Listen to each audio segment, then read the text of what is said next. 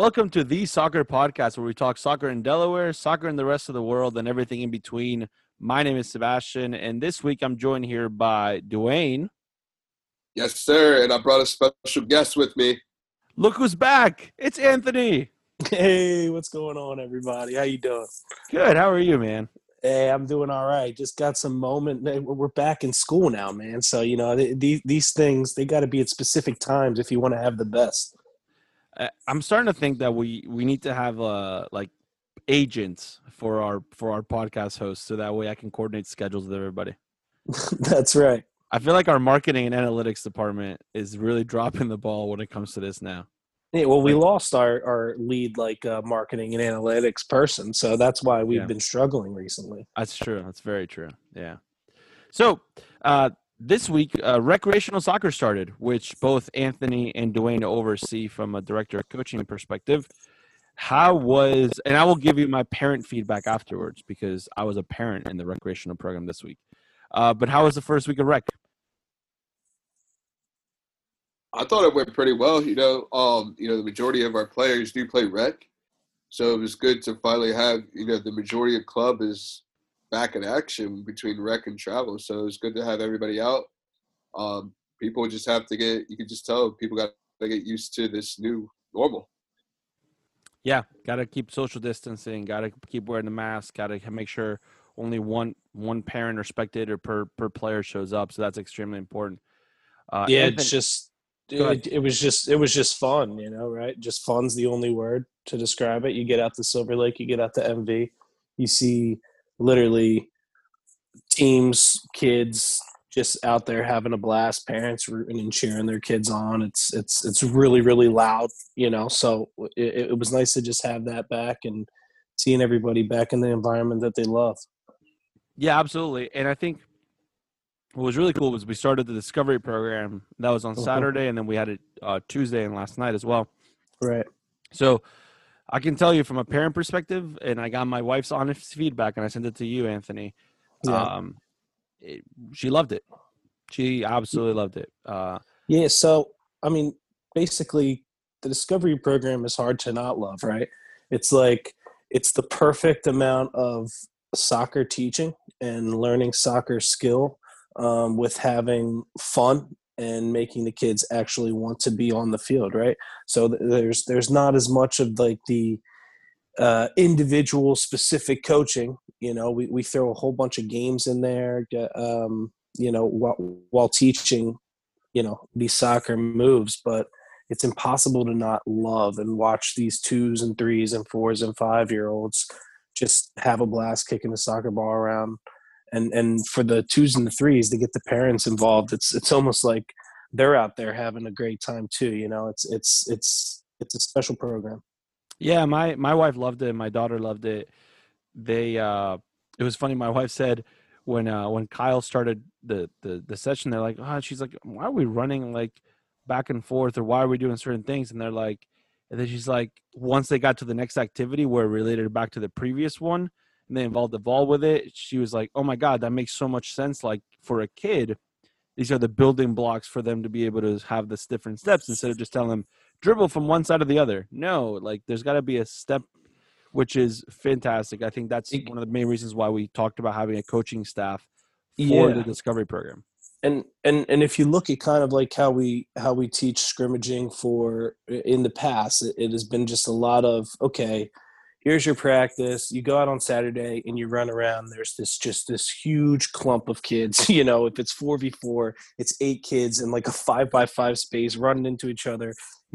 Just colliding for one soccer ball. With the older session, it doing like an inter-squad scrimmage for the last 15 minutes, it kind of allows us to actually teach, okay, when you're kicking in, let's look to spread out immediately. Right. All right. We can do things with 2 balls or 3 balls so that people can realize the importance of spreading out and finding open space, which is pretty critical for a young age. When you start learning that at a young age, it's easier to teach from a travel perspective when they make that switch, as they get a little bit older. So, it's a really good, fun program, and we're really happy with the way the first week went. Yeah, no, I'm really excited for the future of it and what's to come.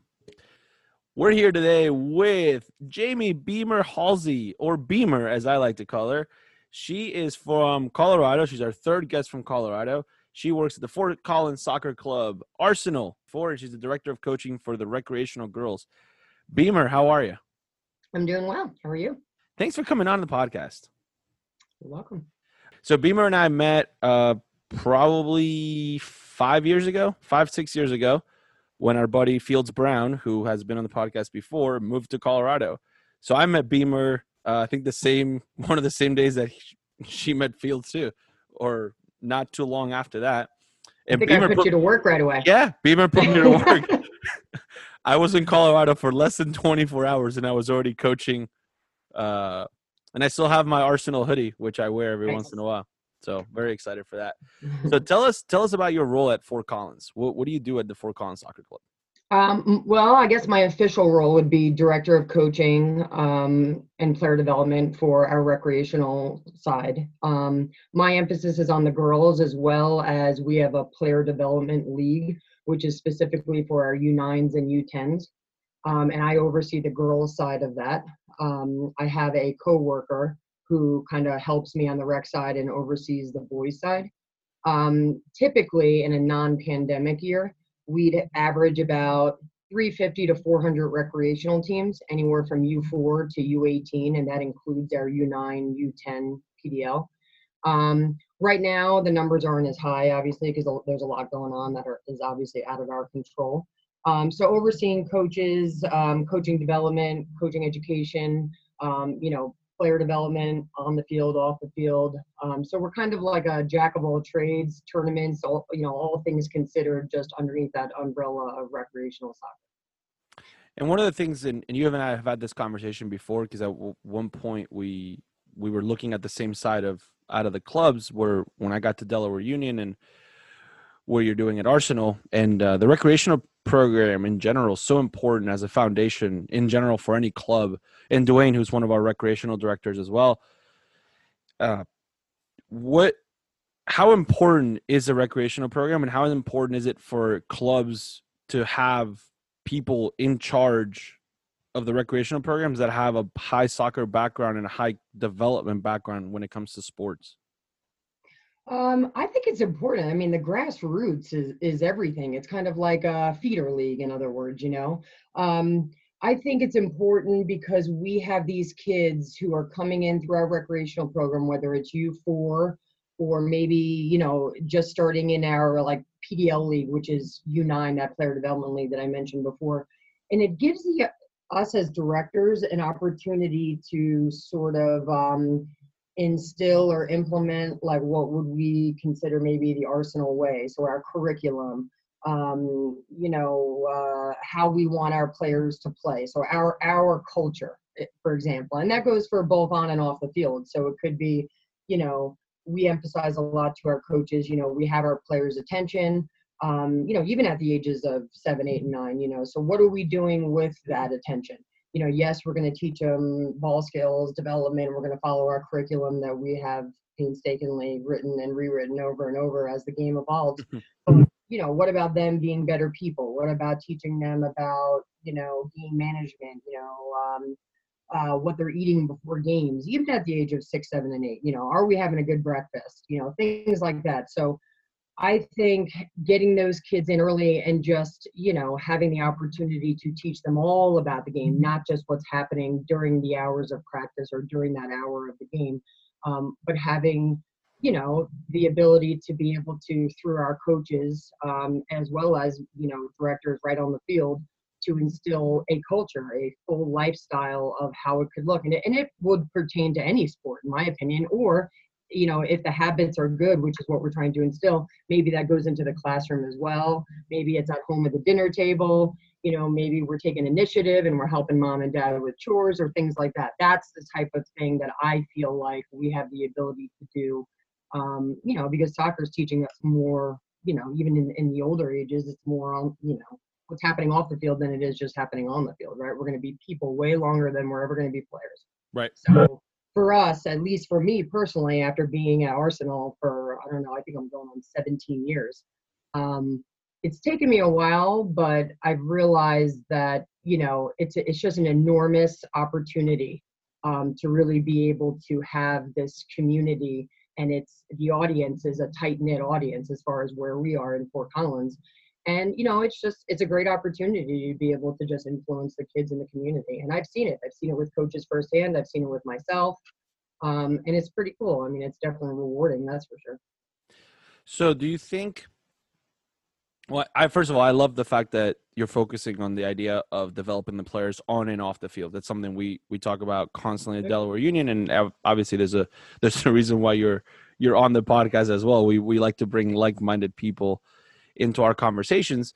So is there a time that you think is the prime time for a player to move from the recreational side of the game into the travel side, or the more competitive side of the club? Our travel, and the verbiage may be different between Delaware, obviously, and Colorado as far as East Coast and, and our division back here. But at U9, so typically that's, well, without the birth year, that's about fourth grade, let's say. Third or fourth graders is what we are considering our player development league. For the longest time, we had them coming in at U10, but lately, the last, I think, 6 years now, it's been U9. Our original pilot program started with the current 06s that are U15. So when they were U9, they were our first U9 travel. And I would say for at least the last 6 years, I've been getting away with calling it semi-competitive, right? So for that, the age, it depends on the kid. It depends on their emotional intelligence. It depends on their coachability, their focus, all of those things. So I have found average, age. Most kids are ready to learn some of those habits at U9. So for example, what I was saying before, as far as like the culture, right? So it's pretty simple that when we show up to a game, we want it to look uniform. There's a game management piece there, right? So for recreational, you may have parents on the same sidelines. Kids may come off the field and want to go sit in the lap of their parents, right, at 6, 7, 8. Once we get to U9, coaches and players are on one side. It's not looking like a garage sale on the sideline anymore. There's a team bench. I want my subs to be listening to me. Mom and dad are on the other side. So I found that U9 were capable here and there, and it takes, like kind of kid gloves, right? You take 3 steps forward. Dwayne, I'm sure you probably have felt this. On the rec world, you take 3 steps forward, and then all of a sudden you're taking 5 or 6 back because of the age of the player and the child. But I think around U9, right now where we are with our current U9s, the fall season, with or without a pandemic, it's always a little rough. But I have found going into that spring season of U9, I mean, it's a year-long program for us, just same as it would be for competitive. So for us, that second season, I mean, they're trained, right? I mean, they understand what to do when they show up, the behavior, if there is any, as far as them kind of, being distracted at practice or messing around with their friends, that's over with. So the expectation is there. And I think the kids really enjoy it. I think kids want to please naturally. There has to be expectations for them. I think kids, crave discipline.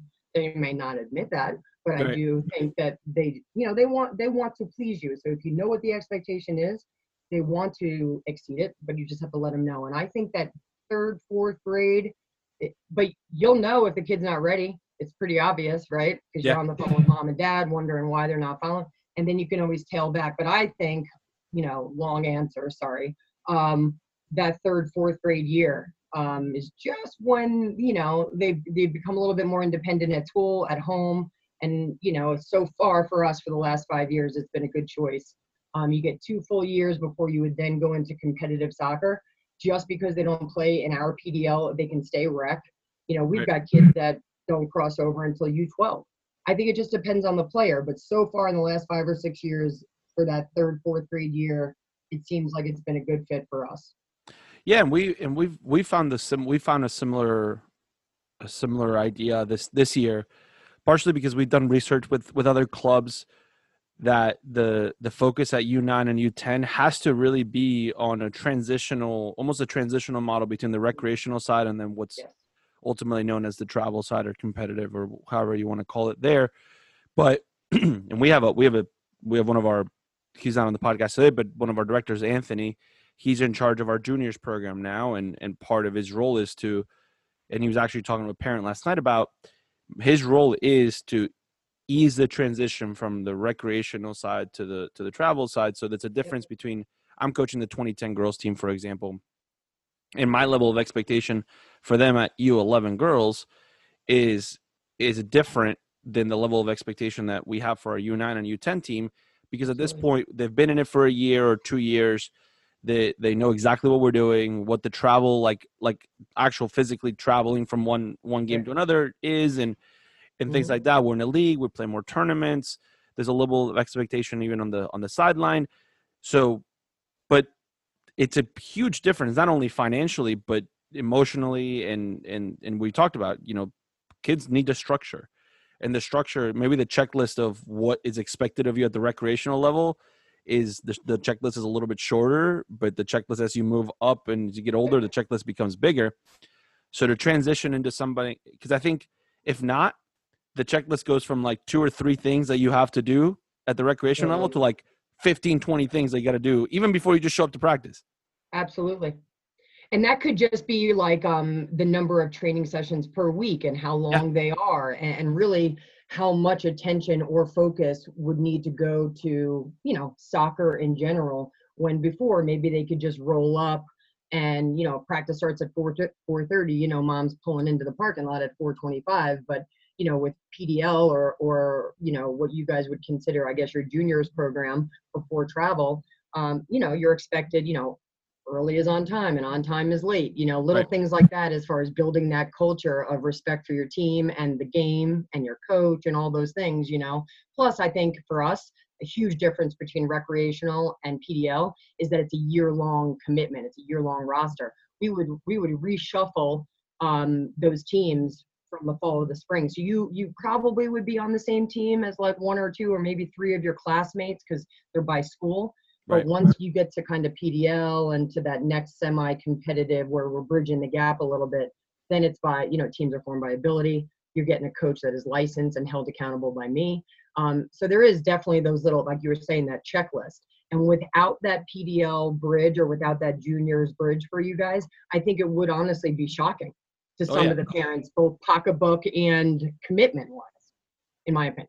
Well, because not only is it's not only, I think this is the part where I think we're moving in that direction, and I'm seeing it as a trend across the board where everybody always was like, all right, we got to do more to train our players, U.S. Soccer switched to the play, practice, play model a couple years ago. But there hasn't been a ton of attention, at least from my perspective, on U.S. Soccer, U.S. Youth Soccer, U.S. Club, maybe U.S. Club a little bit more at times, on the family engagement part of it. Because not only do we have to train our players and we train our coaches to be able to train our players, there's a huge piece that's training parents. You have to train the behavior of, because the kids don't drive themselves clearly at 9 and 10 years old. So you have to train, like you said, not show up 5 minutes before practice starts. In a game, 45 minutes means it's usually going to take you 5 to 10 minutes just to get out of the car, which is why we ask you to, because if you just showed up 30 minutes before your game and you pull into the parking lot, you're probably missing 10 or 15 minutes of your warm-up, because as they get older, kids don't wear their cleats or wearing flip-flops or whatever. What's the nutrition? Oh, we got 5:30 practice. Great. I'm going to stop by Chick-fil-A or whatever at 5 o'clock and just stuff you with a burger. So that way you're good and ready. Like, there's a whole family engagement and family education part of it that's now, I think, becoming, and part of having a transitional program like your PDL or our juniors program is because if not, and you said it earlier, you only play soccer for a certain amount of time, and the majority of the players stop playing when they're 18, if not earlier, but the majority of them stop at that point. So can we develop habits that will ultimately last for longer? Because at the end of the day, we don't know if that kid that right now is 9 and 10 years old later on has kids, and then they pass on the same values that you instilled in them, and maybe their kid becomes the next Alex Morgan, Messi, or whoever. Sure.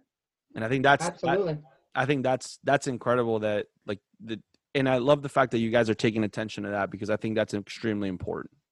I think parents sometimes see it, and maybe not at 9 and 10 or maybe even on the recreational side, but I've absolutely seen on the competitive side where, they feel, and rightfully so. I mean, they're the owners of the team because they're paying, right? Right. But I think a lot of times coaches right away, or maybe clubs or staff or whatever you want to call them, tries to kind of like put themselves on an island with the team and kind of shuns the parents and just says, okay, drop them off, pick them up on time, tell them what to eat, or, make them something to eat, and then tell them I love watching you play, and that's it. When really they have that player's ear, obviously, a lot longer than we do as coaches. And they know their kid better than anybody. I'm not, I can't contest that or argue that. So if we are not training or educating the parents as to what my mantra is or what our curriculum is, or really what, not that even that there is an end game, just enjoy the journey. And this is what, and there's going to be setbacks because they see themselves, their kids as, and the money that they're paying as an investment towards the future. But what that investment to them means is that they don't have to pay for college. Right. More often than not, when really, okay, so what is the percentage of kids that actually go on it and get a full ride? I don't know that, to be perfectly honest with you, but it can't be as many kids as we have playing right now. No. Right. Definitely not. So if we bring the parents in, if we educate them, and if we, you can communicate through email all you want. If somebody doesn't want to read it, they don't have to read it, But I think having the knowledge out there and allowing the parents to be a part of the situation, they are absolutely just as important as me as a coach. They're just as important as their kid, and they are a huge psychological piece as to what is happening. Because if you have a bad game, if you have game anxiety, if there's something going on in your personal life and you have, if it's just not your day or whatever it is, that parent has the ability to be able to continue whatever your mantra is, right, on the way home from practice, on the way to the game or whatever it is. But a lot of times it's more, them coaching, and the kid just wants to get out of the car at the red light and walk home, because Right. mom and dad think they're a coach now, But if coaches and clubs do a better job of just allowing the parents in a little bit more, not to make, coaching decisions or anything like that, but to help make decisions as to how my player can get the best out of this experience. It's the same thing with school, with like back to school night, right? With parent back to school night. It's the same exact thing. I need to know how your kid ticks and works, so that this way I know exactly how uncomfortable I can make them, so I can start building them up and making them even more comfortable when they first showed up. And without the parents, I mean, it's like you might as well put some blindfolds on. Right. No, for sure. And I think I think you're absolutely right. I mean, we talked about it when we've had a paradigm shift. Like we had some coaches in the club before that would, in the first parent meeting, would go, all right, you drop your kid off and you can watch from the parking lot. Don't cross the fence line, basically. I actually go the opposite. I'm like, listen, if you got a question, ask me. You want to stand right next to me at training and listen to exactly what I'm telling your kid? Go ahead. Right. Like, and I almost do it on purpose just to see if anybody, I've done it for 5 years. No one's ever taken me up on standing right next to me at practice. Yeah. But I think it's also part of the communication. I think it's how much information do you give the parents? Instead of telling them nothing, I tell them everything. Like I set goals for the weekend. Hey, listen, and I just sent an email from my 2010 and my 2008 girls team. Here's what we're looking for this weekend. It has nothing to do with us winning or losing. It just has to do with like, here are the 3 things we're going to try to do. And if we do these, we have a higher percentage chance of winning than losing. Right. And then on Monday, I'm going to send you a recap. Did we meet those goals or not? And here's what we're going to do at training. And that eliminates the idea of like, oh, why is this guy not playing my daughter? Why is she playing as a left back? She's supposed to be a striker or whatever the case is. Like it eliminates all those things because it's not only is it the individual player development, but it's a team development aspect of it. So I think that's really cool because again, you and I think very similarly when it comes to that stuff because we've had these conversations before. So that's I mean, I think that they have more knowledge about the player than I do. And my whole goal right away is to get to know my players as quickly as I possibly can. And without the parents, it's just going to take longer. Yeah, I completely agree too. We had a parent that asked, like, what do I do with my kid? We kind of had the conversation. We were open about it. We figured out, we were kind of coaching the kid the wrong way. Like the stuff we were saying, the way we said it to the kid, it just didn't click. And we had the conversation with the parent. The parents investigated a conversation with the kid. And now the past 3 weeks, we've seen like a major change in the kid, just the way we just speak to the kid, the way we give the kid instructions. we now have other players complimenting this kid. Like, obviously they should, but like more on purpose.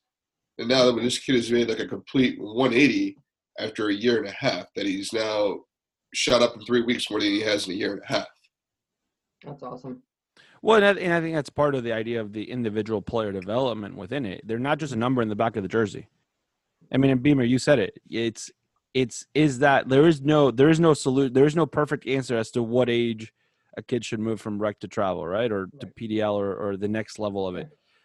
The part of it is the emotional intelligence and being able to evaluate each kid individually. It's not, oh well, this kid can juggle 100 times at 9 years old and the ball doesn't drop. There clearly should be playing. No, like it's more than that. There's a whole entire process because we look at the 4 pillars of the game, and it's not all juggling. There's a leadership piece to it too. Absolutely. Yeah, because some kids, and I've found this before too, and Dwayne knows the player I'm talking about. I've found players that have a great leadership mindset. They just don't know how to express it on the field. So sometimes it comes off negative more than positive. And that takes coaching. That takes talking to the parents. Listen, I'm not trying to tell your kid not to be encouraging to other players or her teammates. What I'm trying to get him to do is turn it into a positive message so that way the team rallies behind that player.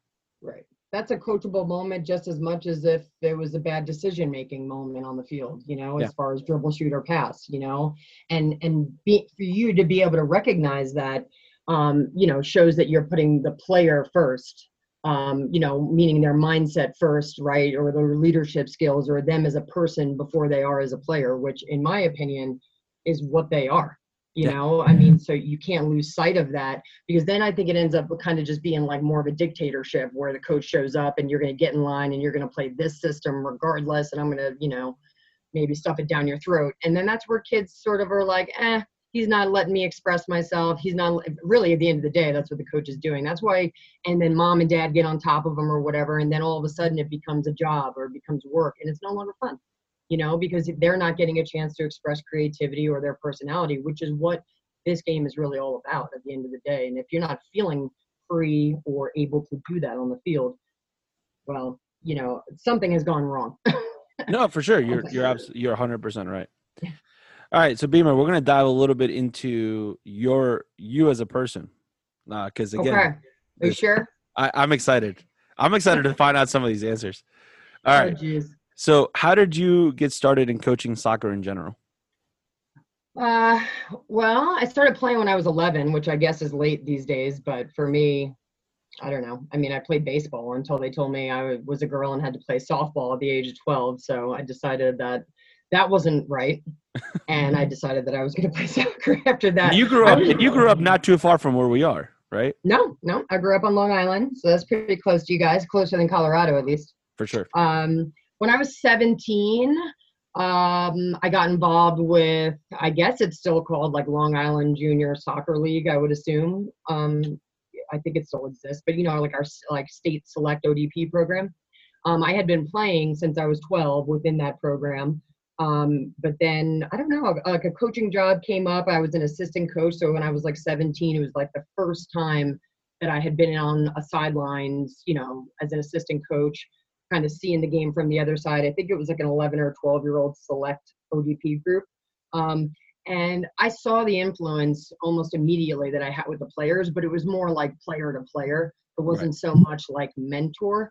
I think I just like the fact that they probably thought I was cool. I was 17, they were 11 or 12, and they were coming up, and I could actually still play with them. And I also am looking back thinking, well, the coach that I was with probably didn't want to do all the running around and demonstrating. So that was my job, which I obviously took willingly and lovingly. But yeah, I was about 17 or 18 when I first got my first kind of taste of what it was like to have to maybe explain the game or demonstrate and not just go out and do it, which was different for me, for sure. But I enjoyed it. I enjoyed it right away, both sides of it. The fact that I could kind of like spread my infinite wisdom all over them, whether they asked or not. Which is, listen, I've gotten some of those infinite wisdom talks before from Beamer, and they're pretty magical. I appreciate that. Pretty If you magical. get me on a good day, maybe like a little later in the day, like after 12 o'clock, 1 p.m., afternoons. Very wisdomy at those times. Yeah. All right, so this is one of our favorite questions because it started with Dwayne and the fact that Dwayne worked at Hollister for 48 hours. Nice, dude. we- 48 we- hours. You made it. Yeah. We had Fields who was trying to do construction, which we all know that wasn't going to work. So we've had some different. So what other jobs what other job, like pick one if you've had multiple job outside of soccer that is interesting or weird or strange or funny that you maybe want to share with us? Have you had? I've had it's funny, that when I first read that question, it was funny because I was like, wow, a lot of what I have done as far as, received some sort of financial, compensation has to do with soccer and or coaching. I have been a substitute teacher for some time, both in Virginia before I moved out here and also here in Colorado when I moved out here 18 years ago. My most recent non-soccer job before I started I worked a little bit at UNC, not UNC in North Carolina, but UNC in Northern Colorado here for the women's team. But I was a mortgage broker, which you probably don't know. I did not know that. That's pretty cool. Yeah, I learned a little bit. My parents were an example of what not to do financially growing up. So I learned a little bit about my own portfolio and how to improve it and things like that. But I think a good funny story is, sorry, that was my son. When I was in high school, I valet parked cars at a beach club pretty close to where I grew up. And, we got to drive Lamborghinis and Porsches and things like that. So one thing that maybe not everybody knows about me is that I enjoy like these cars going fast, things like that. Not in my own neighborhood in Fort Collins, but in general. So, people, I probably shouldn't admit this, but people, were in the party and whatnot. And there were times where we may or may not have gone out in the parking lot and just made sure that everything was fine. Or maybe we had to move their car from one location to another location because that spot wasn't good enough. So there was a funny time though where it can get pretty windy down at the beach at times, not hurricane style, but pretty windy. And the little board that all the keys went on fell. So we had no idea what car belonged to what key at that point. So people were coming out of the party and they all want their cars, right? So what we had to do, which I actually broke a sweat that night, we took the keys and we didn't want to admit that we were unorganized, right? So I would run through the parking lot and press the alarm off of the alarm button off of the keychain and just find out when the car started to, beep and the alarm went off, we would run and just go get it. It turned into a little bit of an ordeal, but we got it done for the night, but that was in high school. That's pretty cool for high school though. It was fun. I mean, I haven't gotten to drive I didn't drive any like really cool race cars or anything like that or performance cars when I was in high school. I haven't done it yet either, but definitely not in high school. Cool. Yeah, it's pretty cool. I turned 40 last year. Dwayne, I know I don't look a year over like 32. I know I get that a lot. But my husband surprised me and we went to Vegas and he bought me like 16 laps with a Lamborghini around a racetrack in Vegas. I got the car up to about 211 miles an hour. Hands down, best experience of my life. Well, I should say giving birth to my two kids. Anyway, it was awesome. It was on the bucket list since I was probably like 15. It was amazing. Anybody who wants to drive fast, go to Vegas. Exotic cars. It was awesome. That's awesome. And I know Beamer's a pretty active person in general. You like to do a lot of like things that I don't like to do because I like to just sit there and do nothing. But I would prefer. My kids don't allow that. I know. That's what I'm finding out. Yeah. Well, welcome. It's exhausting. Welcome to the chaos. It's exhausting. That's an understatement. So, who are your three favorite soccer players? My all-time favorite player is Michelle Akers. Hands down. I'm glad that both of you know who she is because I know I'm older than both of you. That woman was an absolute beast, number one. Current player, I would say like Tobin Heath. I like her, and yes, I'm going to pick all women. Do you guys see my sweatshirt I'm wearing? Yeah. Our U.S. women's national team is legit, and it always has been. But Tobin Heath is an exciting player. I mean, I know she just went overseas, but she's, when she gets the ball, things are going to happen. And what I really like about her in the women's game, you don't see a lot of players taking players on 1-versus-1 and like really using like skill, right? And passing is a great way to get the ball down the field, no doubt. I mean, it's the fastest way, obviously. But like as far as like crowd entertainment, right, and like making sure the audience is on the edge of their seat, I mean, Mia Hamm, when she got the ball, everybody stood up because we knew something was about to happen. And I just feel like that same energy with Tobin. My last player is probably my daughter. Her name is Sydney. Last name Halsey. No hyphen, no Beamer for her, except she is Beamer's little kid on the field. But she's 9, and she is in our program as well. But yeah, she's fun to watch too. Way to go, Sid. Like I did. What's that? Way to go, Sid. Yeah. That's awesome. Proud mama. You got to get those highlights uploaded to YouTube so we can have our players research. Yeah. From our Wall of Fame. Okay. Yeah. I'll work on that. We will definitely put Sydney on there. If you had to coach a different sport, what would it be? If I had to. I actually played 4 years of varsity basketball, so I'd probably be a little bit more comfortable coaching basketball. But I don't know. I mean, again, like I kind of see any kind of like sports endeavor as more like, I don't know. I just first think of like the psychological piece, the mental piece. Right. So like strategically, I don't think I could like teach like water polo. I would learn what I could from the players as far as the rules and how it works and, maybe how to get an edge up on your opponent or something. But for me, it's like psychological. I think I could go into any kind of forum depending on what level I'm coaching, obviously, and just say, okay, are we ready? What's the psychological piece? Can I prepare them mentally, which I think I would be pretty confident in doing regardless of what it is. But the kind of the X's and O's, I mean, water polo is probably a great example. I mean, I'm not the best swimmer, but like I could keep myself above water, but I wouldn't know. I could not demonstrate. Let's say that. Well, I don't think a water polo coach. I've watched the water polo at the Olympics, and I've never seen the coach in the water. So well, that's good because that would be bad. No, I mean, I don't think you'd have to be in the water to be a water polo coach. Well, that's good. And I don't even know how they hear you. If I guess they're not all underwater, but I don't know. No. I would say basketball would probably be my most comfortable. But again, I mean, if my kids wanted to basket weave, I would coach that team. I'll do whatever they want to do. There you go. All right. So a 3-5-2 now. This is, and I was thinking about this question. So obviously you're a soccer coach, but from what I know, you usually coach like 9v9 or 7v7 lately, yeah. Yeah, so but we can adjust it if we need to. But a 3-5-2 or a 4-3-3? I mean, right away, it depends. Like my first inclination would be do I get to see like the athletic caliber of my team? No, because I think that depends on personnel. Like as we all know, the teams hopefully are made up of artists and, soldiers. So the artists are going to be down the middle, right? Yep. All the soldiers are going to be on the flanks. So it depends on how many of those I have. I'm a traditional, probably old school coach just because of my age.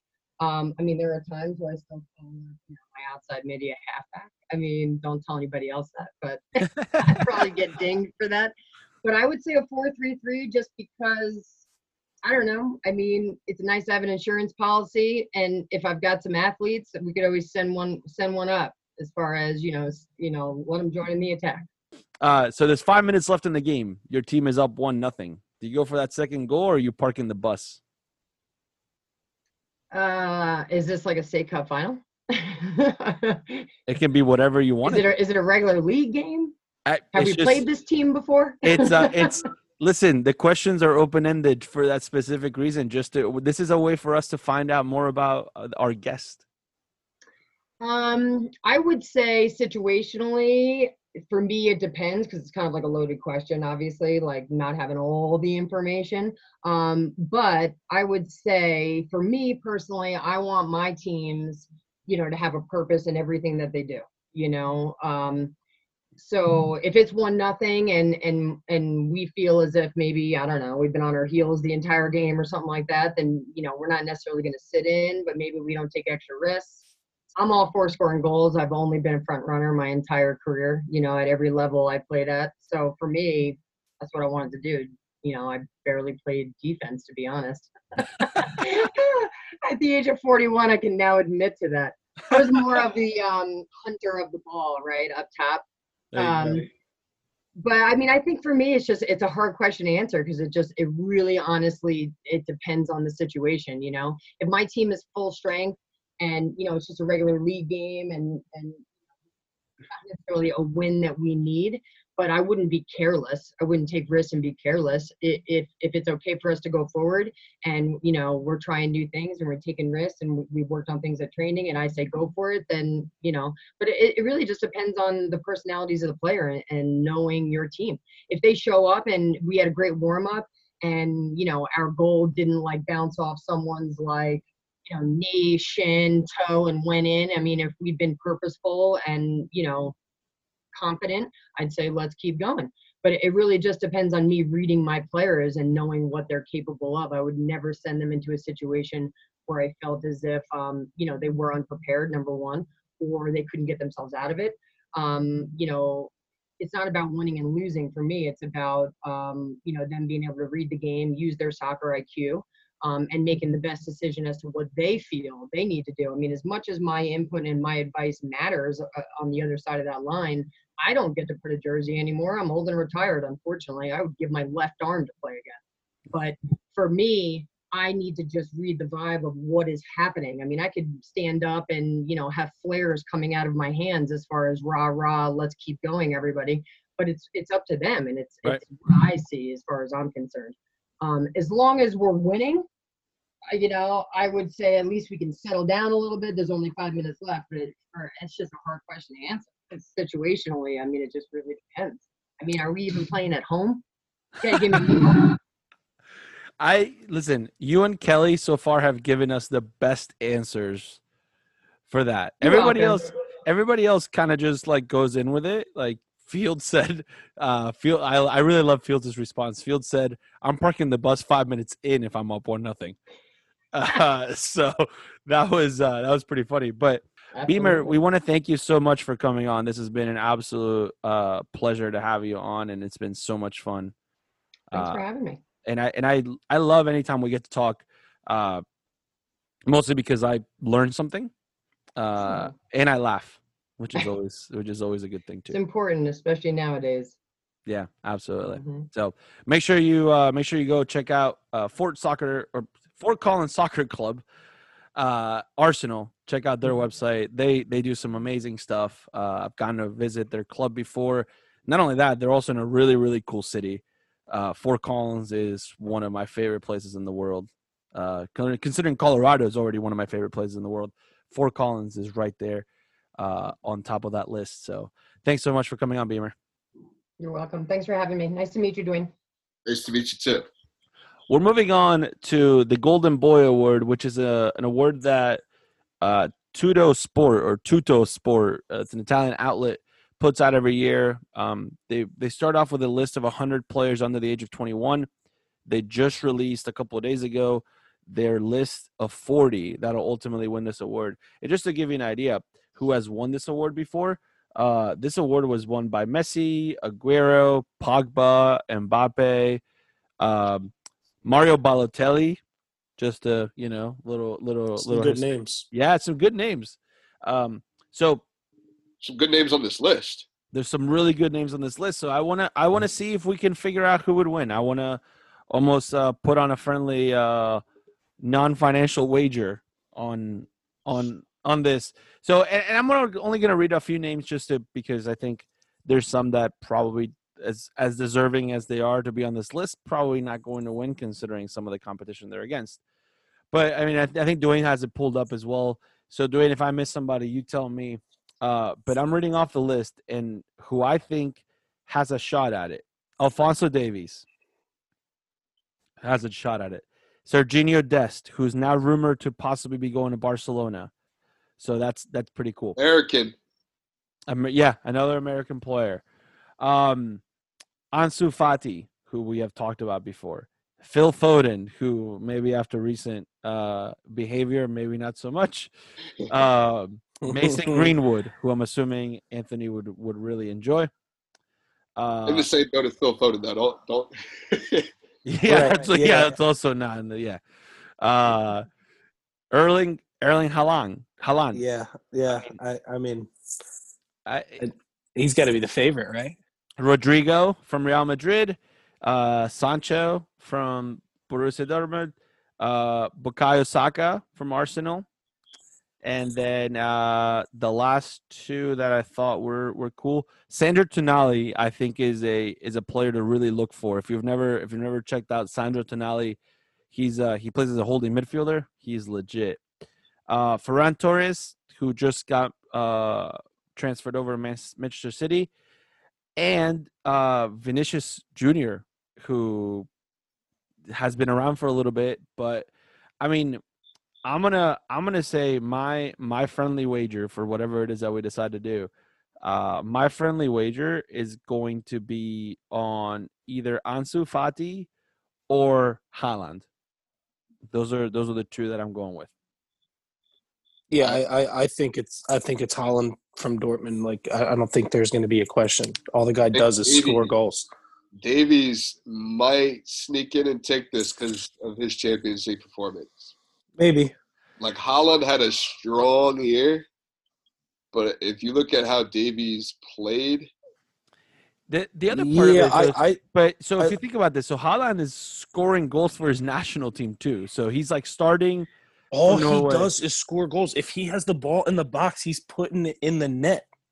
Yeah, he's a monster. All right. Well, if we're putting national teams in, and Davies loses. Well, the other thing about Davies is how stacked is Bayern, right? But so he's asked to flourish. Like he's allowed to just flourish. Like top to bottom, Dortmund isn't anywhere near what Bayern is.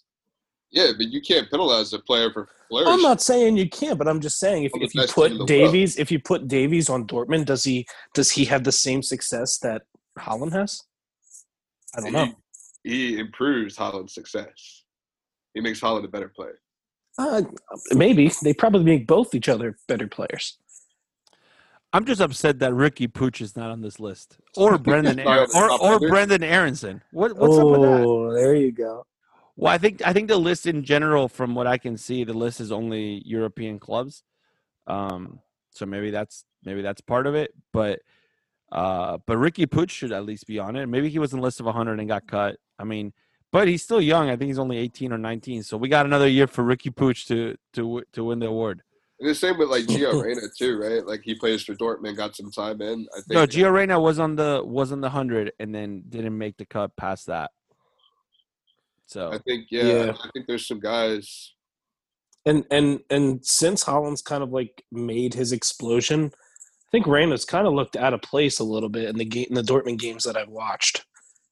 A little bit disconnected. Yeah, could be. So I'm looking forward to figuring out. I'm not entirely sure. I think the award is is given out later in the year. So we'll definitely keep following that. All right, so I want to move on to FIFA 21. So FIFA 21 comes out October 8th or something like that. But there was recently the gameplay has come out for some of the different features, and one of the new gameplays is career mode. And we previously discussed in one of the first episodes of the podcast about the role that FIFA could have in player development, if there is a role in it or not. So in the new career mode, which I think is pretty interesting, they've added some cool features that I think would speak to the idea that you could learn some tactical things with the game. So you used to be able to so in career mode, it was pretty straightforward. You either bought some players, sold some players, you played the games. Now they added an interactive match sim. So if you didn't want to play a game, you would just simulate the match, and then it would give you a score based on whatever. There's some random algorithm that the computer does inside the PlayStation, Xbox, or whatever you played it in.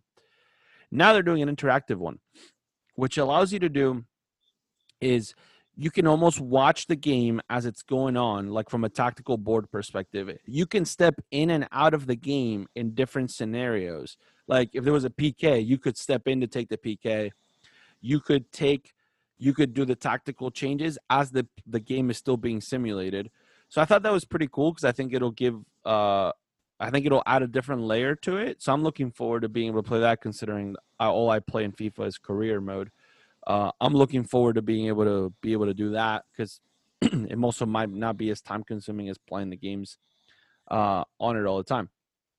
The other part of it is that now there's a player development piece and a training schedule part. So before you could only, like, it gave you 5 or 6 days that you could do training sessions on, and it didn't really, there was really no rhyme or reason to it. It didn't translate into like how a real soccer club operates. Right. Now you can actually click on the schedule and add a rest day into your schedule. So like, let's just say you play on a Saturday, you can go in and add a rest day on Friday. You can play on Saturday, and on Sunday you can do a recovery session. So you can do periodization into your career mode, which I think I'm looking forward just to be able to play with that. Just so I just want to get the idea of it. So there's a bunch of other features to it that I think are kind of cool, but those are the two things that I think, based on the fact that we've had conversations about either FIFA or in general periodization and player development in general. I think it's kind of cool. I'm looking forward to seeing how that. It's definitely awesome that they're making a point to get this terminology and get what U.S. Soccer is trying to do out onto FIFA and get kids to learn about it at a young age. I mean, that's awesome. Yeah. I think that, like you said it, Sebastian, like when you add in the rest day and the recovery day, like imagine, we look at our juniors program, we have a kid that comes in, we say, hey, we have a recovery day. You say, hey, we're going to just and they have the answer to what a recovery day is just because of knowledge on FIFA, not because we've said it. But they already have that knowledge, and that ups the ante, and we just help the players develop even more. Yeah, exactly. I mean, we were trying to figure out how this could be implemented. The answer might have just been given to us by FIFA 21, so it was a lot earlier than we expected, or it maybe means somebody was listening to our podcast and very quickly making adjustments. I think that is probably what it is. We have some free copies coming to us. Marketing and analytics working on FIFA sponsorship. We got FIFA money coming. I'll take it. PS5 or Xbox Series X. There you go. All right. Dwayne has now upgraded from getting free T-shirts to getting free game consoles. Man, that's an upgrade. Hey, you gotta live. You gotta pay the cost to be the boss. There you go. I like that. That's good. All right. So the Premier League was back. The only thing that I thought was exciting was the fact that the Leeds-Liverpool game was really cool, and I enjoyed that. And I guess some other clubs won and some other clubs lost, but I was really my only vested interest in the Premier League last week was really the Leeds-Liverpool game. It was an exciting game, man. It really was. It's disappointing how Leeds lost the game, but yeah. It also just proves the fact that Mohamed Salah is just amazing. Yeah. Like, he's just so good.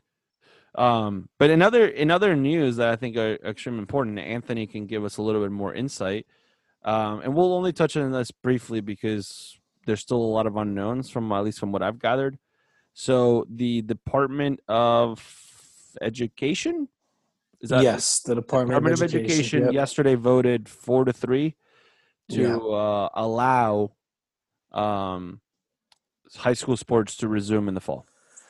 Yes, they allowed high school sports to resume in the fall with a projected starting date for preseason to start September 28th. Now, that doesn't mean all schools are going to be playing. Obviously, each district gets to make their own decision. I think there were a few districts that were leaning towards not playing, even if, you know, the DOE did uphold DIAA's decision. But you know, it was I followed it a lot on Twitter after our session last night. It sounded like it was about a 4-hour conversation going back and forth, a lot of concerns that were raised. I think there's still a lot of questions to be answered about, you know, how's transportation going to work? What can roster sizes look like? Just speaking for soccer specifically. Will there be JV? Will there be freshman teams? When are practices going to start? Because a lot of with the Zoom sessions, a lot of kids and they're going till 3:30 now. So instead of your typical 3:15 start time, where you're starting later, what are SSAs going to look How do like? I get to practice, right? My parents Right. don't How work. do I get to practice? Right? Yeah, transportation's a big issue. There's going to be a lot of things, but I think that personally, it's a good decision because, you know, COVID was going to be here come February anyways. COVID was going to be here in December when they planned to start winter sports. You're not going to know how to deal with it on this level until you actually go and you try it. And if the doctors say that it can safely be done under certain circumstances, as long as you're wearing masks, then I think, you know, it's good to at least try it and see if you can work on it. And especially for the people in the spring, you know, now at least you get to try it and you try to make it work and see how you can master it so that those people who lost their sports in the spring last year can at least get them back this year. Yeah, no, for sure. I think definitely a lot of unknowns and a lot that we're still going to hopefully hear back soon. So, but it's something changing. It's again, we're constantly Absolutely new news every day. I feel like, or every hour with all this stuff going on. So, but yeah, we wanted to kind of touch on it a little bit. I'm sure we'll get more follow-ups, and as the season begins to open up, we'll talk more about high school soccer, and we'll focus a little bit on that as well. So yeah. All right, so Player of the Match award. I'm gonna let you guys go first because I think you guys have the same one. All right. So Anthony Fontana, what a game. Almost like his breakout game. At least we hope it was his breakout game. Right, Dwayne? I mean, what a performance. It's like a little super sub there. Yeah, I mean, Jim Curtin looks like a genius now. Yeah, I mean, he comes in, he scored 2 goals, you win the game.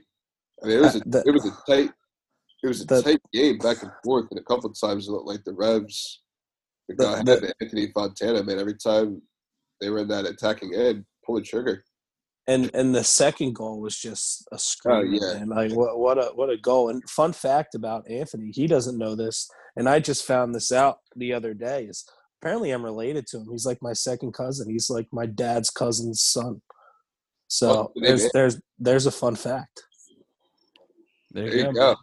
You know, yeah. Italians got about 100 family members that they've never met. So, I mean, that's a different story. So how related to him I am, I'm not sure. But he's somewhere on that family tree. There you go. Hey, that's all that matters, right? Sebastian had some inside viewership to that game, too, from a crowd perspective. Yeah, that was weird. Like, did you see that? Did you watch it? I saw you got tagged in it. I was like, oh, this is pretty cool. I never went back and looked at it because it was kind of strange. So Mark McKenzie, not the player, the dad, Mark McKenzie Sr., started doing a live video, and I was happened to be on Facebook, so I clicked on it because I was like, oh, look, Mark is doing a live video. I wonder what he's doing. And he was in the stadium, and then all of a sudden, he, like, sends me, like, I think I was the only person watching. He sent me, like, a request thing, and I've never done that. So I accepted it, and just to see what happened, I was trying to figure out. And all of a sudden, there's my face in his live video as he's showing, like, the start to the Philadelphia Union game.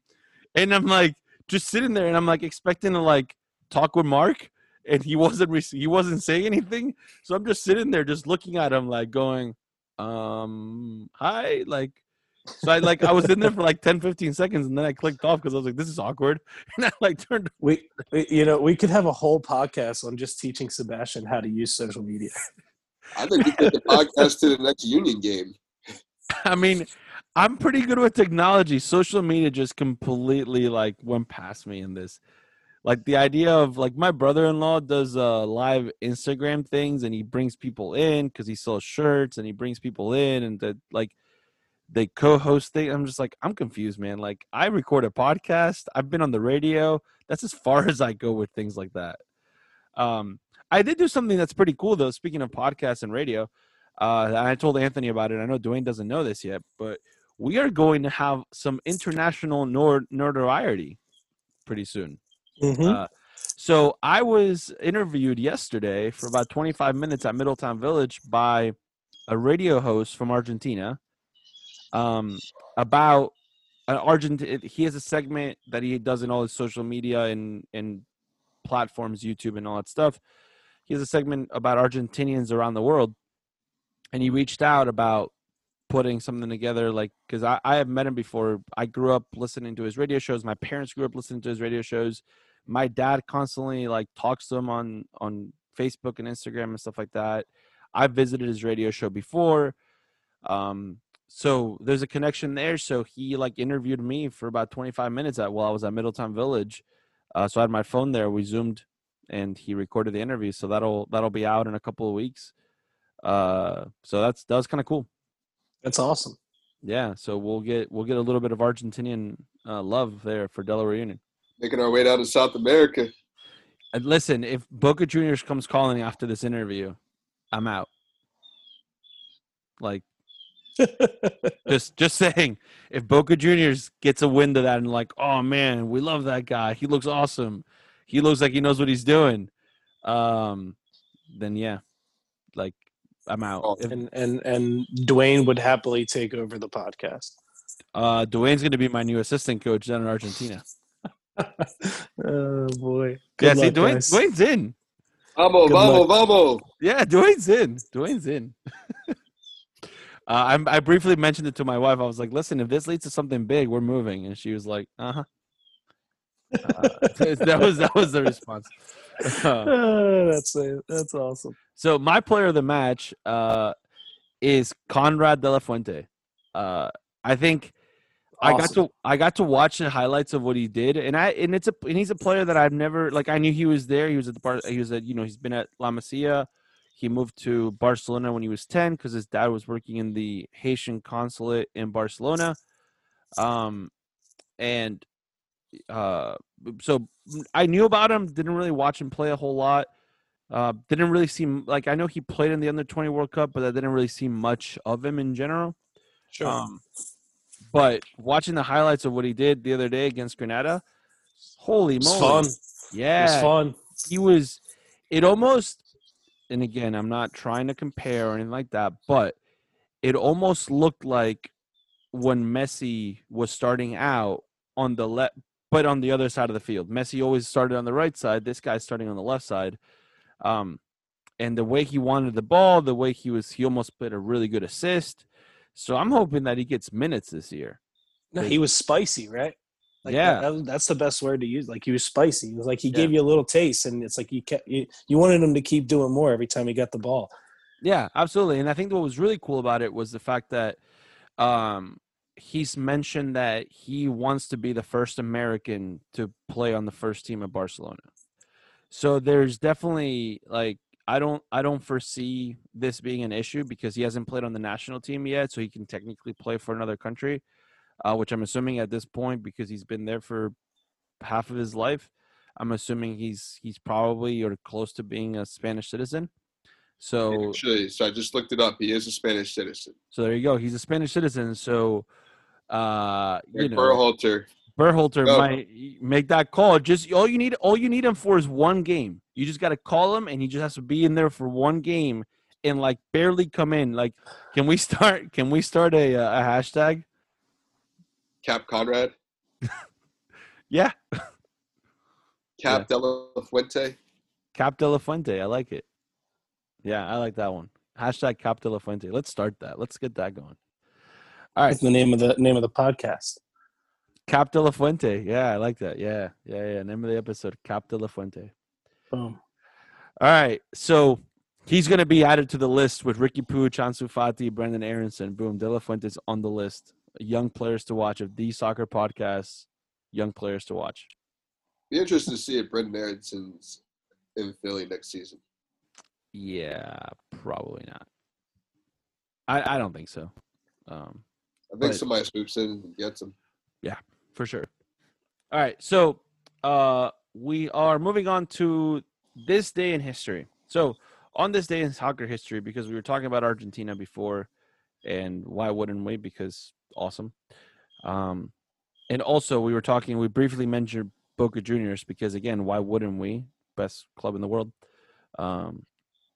So on this day in history, September 18th, 1918. Okay, September 18th, 1918.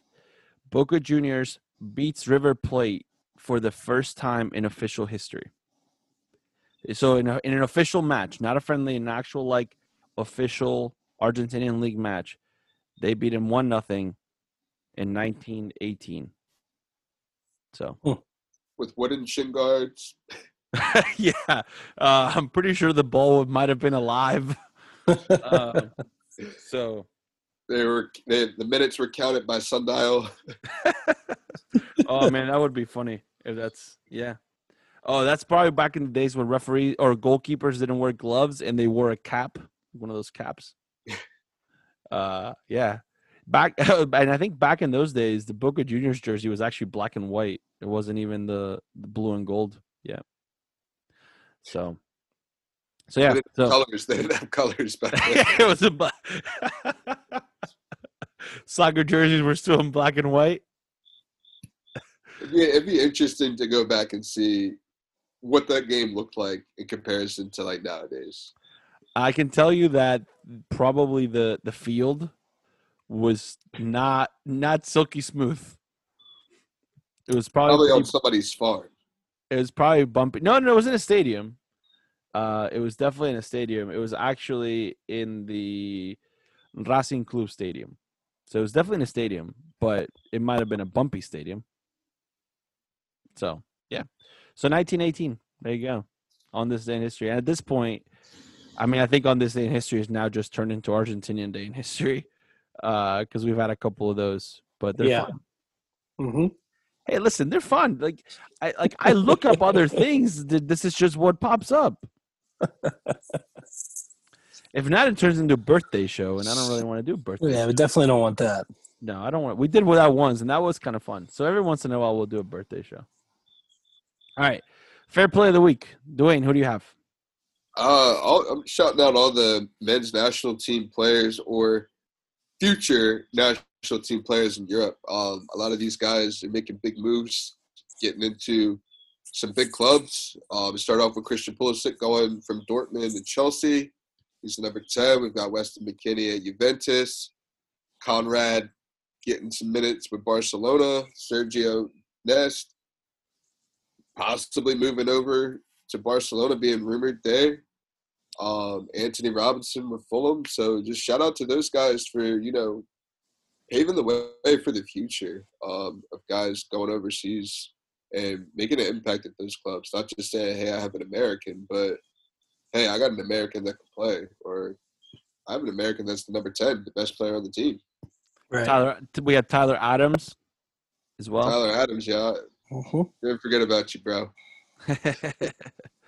But yeah, no, that's exciting. And I mean, Weston McKennie already got his first start with Juve in one of their friendlies. So that's exciting for him. I'm excited because he's only there on loan technically from Wolfsburg. So I'm excited to see. Is he at Schalke?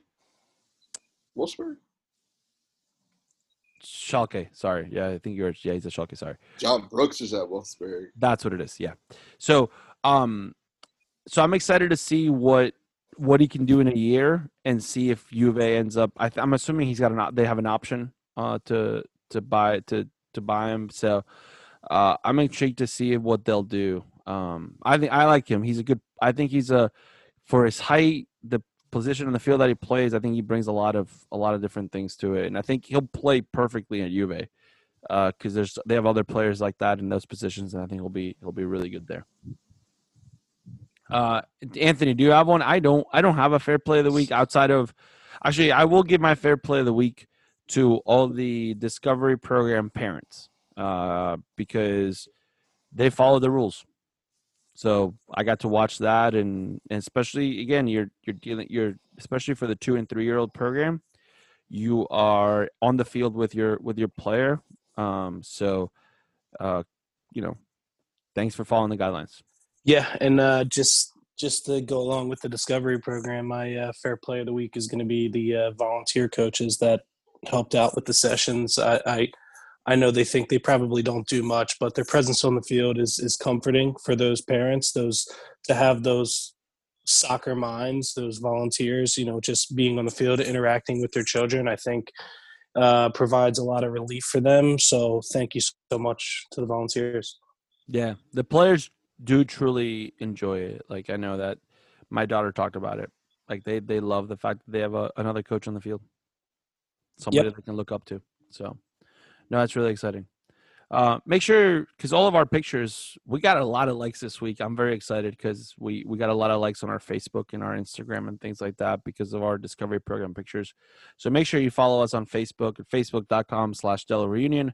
Hit us up on Instagram at Delaware Union Soccer and on Twitter at DE Union Soccer. Make sure you go check us out on social media. Give us a like, follow us, drop us a message. If there's something you want us to answer, if there's a question that you have about the podcast, if you have a free t-shirt for Dwayne, if you want to buy Dwayne a PS5, please let us know. I'm sure Dwayne will take a PS5. I would gladly take a PS5. So we'll and it's all in the let's put it in this perspective. It's all in the good of research. Like we will use it to research how to make players better. And I will also use it to socially distance beat any kid that wants to play me in the club. There you go.